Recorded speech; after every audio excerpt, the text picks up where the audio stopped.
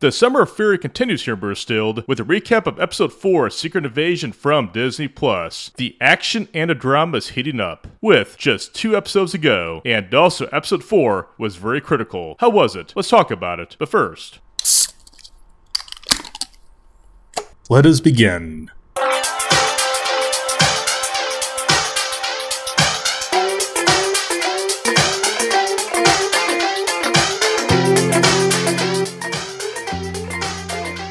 Cheers everybody, welcome to Brewstilled. I'm your host Brandon, and for this episode of Brewstilled, I'll be recapping Episode 4, Secret Invasion from Disney+.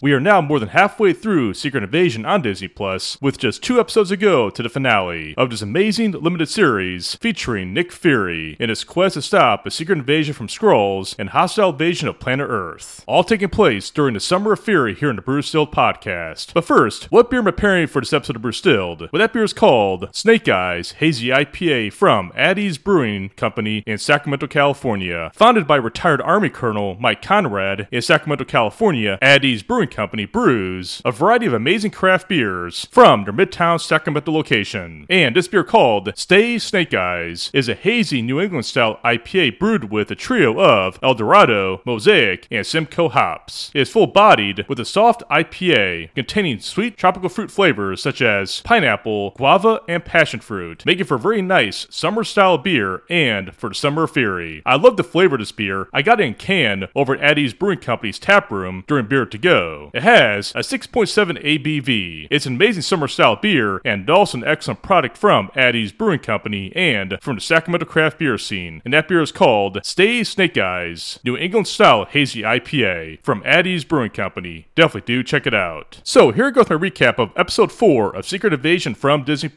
If you have not seen Secret Invasion and you want to watch the show, do not proceed forward, because there will be spoilers. Ready? Well, here we go. The 4th episode of Secret Invasion starts off with a very pleasant surprise, in where Gaia turns out survived her gunshot from the past episode from Gravik. We thought Gaia died, but it turns out that she survived, because prior to being shot by Gravik, when Gravik wasn't around, and we do get scenes that show how this happened, Gaia did use Gravik's machine in order to become a super Skrull by generating abilities that helped her survive her gunshot from Gravik. This is a very good surprise because Gaia is a really good character. We all love Gaia. She plays a key role in the story, and I definitely do believe that after the events of this episode, she's going to play a critical role for Fury in his quest to stop the secret invasion. So Gaia did survive, and she used Gravik's machine without his knowledge. Now Gravik thinks that Gaia died, but he's going to be in for a major surprise in the next 2 episodes. But also now, Gaia is indeed a super Skrull, and one that Fury needs to help stop the secret invasion. The episode then goes back to 2012, just after the events of the very first Avengers movie, after the Battle of New York. We're in Paris, where Fury goes to meet Vara in Paris. They have a very nice passionate talk at this bar in Paris. But I also do wonder in this episode, was Vara playing Fury all along, all the way going back to 2012, and probably even in 1995. There definitely are divided feelings in this episode, and also in the scene between Fury and Vara, making me wonder if indeed Vara was also playing Fury all along, without Fury's knowledge. She talks about the Avengers, and says that only one man could assemble the Avengers, meaning Fury. She does give Fury a lot of compliments, which I do believe are meant to assure Fury, but we definitely do that Fury is also a very skeptical guy and suspicious of everyone who's not his inner circle. This also does include Vara. They have a very deep conversation about the meaning of life and also what it means to be beloved. I love the scene actually because it really does show more about the character of Vara and also Fury, about Fury's own private life when he's not with S.H.I.E.L.D. and also away from the Avengers. It's a very revealing scene showing a human touch for the MCU and also showing the very rare side of the private life of Nick Fury. We then go back to Vara in the present day, where she's at that church that she was told to go to at the end of the previous episode, and just as I thought, that voice on the phone for the past episode was indeed Rhodes. Rhodes meets Vara at the church, they talk about Fury, and Rhodes tells Vara he wants her to kill Fury, confirming that Rhodes is not only against Fury, but that Rhodes is also Skrull working with Gravik. I mean, when I saw this scene, I just wasn't surprised because it was built building up to this moment that Rhodes was a Skrull, and I was like, what the hell is going on here? Because Rhodes is a great character in the MCU, and I do wonder, was Rhodes a Skrull all along in the MCU? I'll get to that later, but going back to the scene, Rhodes has had it with Fury. He tells Varra he tried to get rid of Fury, showing a lot of macho nature about Rhodes, showing a very different side of Rhodes, not the calm collective nature, showing a more diabolical side of Rhodes, and also more sinister side as well, making Rhodes very unlikable as a character. But he also wants Varra to kill Fury. Varra does seem hesitant, but it does appear that Varra is indeed working with Rhodes, and probably even with Gravik, because he mentioned Gravik a lot of times in this scene, and I do wonder just how far does Rhodes and Varra's working relationship with Gravik go? It's a twist, but also not very surprising as well, even though I was skeptical about Rhodes being a Skrull, but his character nature in this series so far was definitely going into that direction. I was just in denial about the whole thing. I just couldn't see the idea about Rhodes being a Skrull, but in this episode we get that confirmation that Rhodes is definitely a Skrull. But I'll address more about that later in the observation section after the recap. But also during the conversation, Fury is listening in. He knows they're talking at the church. He has a listening device on Varra, listening to her talk with Rhodes, and Fury now knows that Varra is working against Fury and that Rhodes is indeed a Skrull. This further shows he just can't fool Fury. Fury knows when someone's against him, and he takes measures to stop that and to confirm that they're indeed against him. But also, Varra does seem hesitant about killing Fury. She tells Rhodes that Fury's broken, that Fury's no longer the guy he was before the events of the blip. Fury listens in, and I do wonder, is Varra right about Fury? Is Fury indeed a broken man working on borrowed time? Varra appears to think that way. She tries to tell Rhodes that Fury is indeed a broken man, making me wonder, was Varra trying to convince Rhodes to spare Fury and not kill Fury? Varra then goes home to her home with Fury. Fury is there waiting for her. Fury knows that she's there to kill him, but Varra doesn't know that because Varra doesn't know that Fury is listening in to her talk with Rhodes back at the church. They sit down for coffee, and Fury tells Varra that after the life he's had, all the adventures he's had, the decisions and choices he's made, he then calls Varra his greatest mistake. And that's when she knows that he knows what she is up to. He mentions that she's there to kill him with the pistol that was given to her by Gravik. He then asks her how she got her identity, how she became the person that she is now, because remember, Varra is a Skrull. She had to take up human identity to become who she is. She tells that story to Fury. It's a very unique story actually, a very touching and moving story as well, that she assumed the identity of a dying woman and also became part of that woman's family in order to keep her cover, and also she took the identity of someone that she knew who would be effective to infiltrate Fury and let his defenses down. Fury then tells Varra that she was playing the long game on this. Varra then gets very defensive about her answer to Fury about his point that she was playing the long game to get to him. Then, suddenly, they both raise pistols to each other and fire, but they both miss. I do believe they miss intentionally. They weren't out to kill each other in that moment, but instead fire in separate directions. They both have a sense of humor about it, and Fury warns Varra that they're going to be coming after her, seeing that she didn't accomplish the mission she was assigned to do by killing Fury. Varra then assures Fury she can take care of herself, and does ask him one final question, if Fury would have loved her for who she really was. Fury says, "They'll never know," and walks away. So I definitely do believe that Varra and Fury now are over with, their marriage is over, and they went their separate ways, but will Varra return to help Fury later in the series? That could be a possibility, but I definitely do see no reconciliation between the two of them and their marriage. Fury knows he is played, or getting played, and that's something that doesn't sit well with Fury, and he definitely will not forgive that. There's then a scene with Gravik, where Gravik announces a new plan in order to start a war between Russia and the United States, which will be done by attacking the President of the United States and his motorcade when he arrives in England. This is another plan of Gravik's to have in order to unite in war between the United States and Russia. Now, Gravik always has a scheme going on in the series. He had that one in the first episode, also in the past episode, and now in this episode, episode 4, he's planned to attack the President of the United States and blame it on Russia. That there's Gravik's new plan for this episode. And also, Gravik does believe that Gaia is dead, but he doesn't know that she survived the events of the last episode. You get a scene at a park between Gaia and Talos, where Gaia tells Talos about what happened in the past episode. Talos is worried about Gaia by telling her that she should not be involved in what's going on right now with the quest to stop Gravik. They then talk about the future of the Skrulls and where will the Skrulls live after it's all over with. They both have different opinions on this by saying how they want the Skrulls to live after the events of Secret Invasion. Gaia wants the Skrulls to live in their true form, but Talos says it's not that simple, that he doesn't believe the Skrulls and humans can coexist by the Skrulls being in their true self. He wants the Skrulls to stay as humans in order to blend in and to better coexist. But Gaia doesn't see it that way. She wants the Skrulls to live in their true form amongst humans, by saying that is a proper way to do so. This definitely does show a big part of the series about identity, because Talos and Gaia have different philosophies on how the the Skrulls should live, and how they should express themselves for who they really are. They both have good intentions, but also separate views on how to go about doing that. We then go back to Colonel Rhodes in this hotel room, and that's where we learn in this scene that Rhodes is indeed a Skrull. We get a Skrull identity confirmation in this episode and in this scene. Not long afterwards, Rhodes learns that Fury tracked him down as he finds Fury in his hotel room with a bottle of bourbon, and also a very good brand as well. Fury is there with a 23-year-old bottle of Pappy Van Winkle, a very good bourbon that if you find it, definitely do check it out. They talk over the bottle of bourbon, and Fury confronts Rhodes by telling Rhodes that he does know that Rhodes is indeed a Skrull. Rhodes, though, does have a trick up his sleeve. He shows Fury a video of the attack in Russia from episode 1, and also the moment in where Gravik killed Agent Maria Hill under disguise of Nick Fury. He tells Fury he has multiple copies of the video, and also has evidence that he needs to make Fury a fugitive and also go to prison. Fury sees this, and he does know that Rhodes, or at least a Skrull version of Rhodes, does indeed have some leverage over Fury at the moment. Fury leaves, but we do learn when he gets in the car with Talos that the bourbon he gave the Rhodes does have a tracking device. Fury and Talos use this to track Rhodes and a presidential motorcade in England, which is planned to be under attack by Gravik. Soon afterwards, the motorcade the president's in is under attack by Gravik and his men, posing as the Russians. Fury and Talos arrive, there's an intense firefight. They then learn that the president is trapped inside a crashed vehicle. They make an attempt to rescue the president. Talos gets shot, and also, he starts a shapeshift into a Skrull form, showing that he's indeed dying. Fury takes over the rescue mission of the president, and Fury gets the president out of the car just in time. But unfortunately, in a very shocking way, Talos is killed by Gravik, while Gravik is disguised as a British soldier. Gravik and Fury make eye contact. Fury fires a shot at Gravik. He hits Gravik, only to see that Gravik now has enhanced abilities, as the bullet does nothing to phase Gravik. Fury then has a choice to make. Does he try to retrieve Talos' body, or leave with just the president? Fury then chooses, given the circumstances of the situation, to leave Talos behind and take the president to safety away from the attack. And that's how the episode ends. So overall, this was a pretty unique episode with a lot of character study, and also another surprise at the end that definitely do think that sadly will be permanent. I think Talos is gone because he doesn't have the Super Skrull ability that Gaia had, but I'm surprised he got killed off in this episode. I definitely didn't see that coming, just like with Maria Hill in episode 1. But also, there is more character study in this episode, particularly with Fury's backstory and his relationship with Vara. For the Rhodes revelation, that there was also sort of surprise. There was definitely something off about Rhodes in this series, and now we got our answer that he's indeed a Skrull. But overall, a pretty good episode with just 2 more left in the series. So here are my questions and observations from episode 4. My first one is, did Vara ever love Fury? I just don't know. I do believe there was something there between Vara and Fury, but we now know she was on a mission to kill Fury and also to infiltrate his network and get to know him more and kill him off at the right moment. Fury did pick up on this, and now the relationship is pretty much over with, and I definitely don't see any chance of reconciliation. But did Vara ever love Fury? I think so. I think she's conflicted with her choice. She definitely vouched for Fury to Rhodes by saying that Fury is a broken man and not the same guy he was after the blip. So I definitely do believe there was a soft spot by Vara for Fury. I definitely think she loved him, but she knew she was also on a mission for Gravik to kill Fury. So she probably had conflicted loyalties for Gravik and for Fury. But what was her true intention and what was her true loyalty? From what I saw so far, I definitely don't think there's conclusive evidence for Vara and how she really felt about Fury. But she was also on a mission, and she maintained that mission for several years. So that there could very well be our answer. The other one is, how long was Rhodes a Skrull? Now this is a big one because there was always suspicion that Rhodes was a Skrull even before the series began. But I do wonder, how long was Rhodes a Skrull? I definitely don't think it was for his entire story arc in the MCU. It just doesn't make sense. I think he probably became a Skrull just recently, leading to another question, that is, where is the real Rhodes? Because in order to be a Skrull, you got to take someone's form from a human being. Meaning, Rhodes, the real Rhodes, is probably out there somewhere in the world. But if so, where is he? Because there has to be a real Rhodes somewhere. This is definitely a major question from this episode that definitely needs an answer. And also, we have to remember, Rhodes is going to get his own movie in the MCU, known as Armor Wars. Meaning, the real Rhodes has to be in that movie. We just can't see the Skrull version of Rhodes in Armor Wars as the main character. It just wouldn't make sense. So definitely this is a very tricky situation with Rhodes, at least leads to fake Rhodes in this series being a Skrull, and I do wonder, will we see the real Rhodes in this series? Because, like I said earlier, to be a Skrull, you had to assume someone's identity, and I definitely do believe the real Rhodes is out there somewhere. He's probably kidnapped by the Skrulls. That there's the most logical answer. But we did get our answer in this episode about why Rhodes was acting so weird in this episode, and that's because he was indeed a Skrull. But I do wonder, where is the real Rhodes? We definitely know the Skrull Rhodes is working with Gravik, and I also wondered, could it be that Gravik is acting as Rhodes? If so, why did he kill Fury to begin with? So maybe that theory doesn't hold water, but Rhodes in the series is working with Gravik, showing that Gravik really does have a very extensive network of resources and people reporting to him in his plot to take over the Earth for the Skrulls.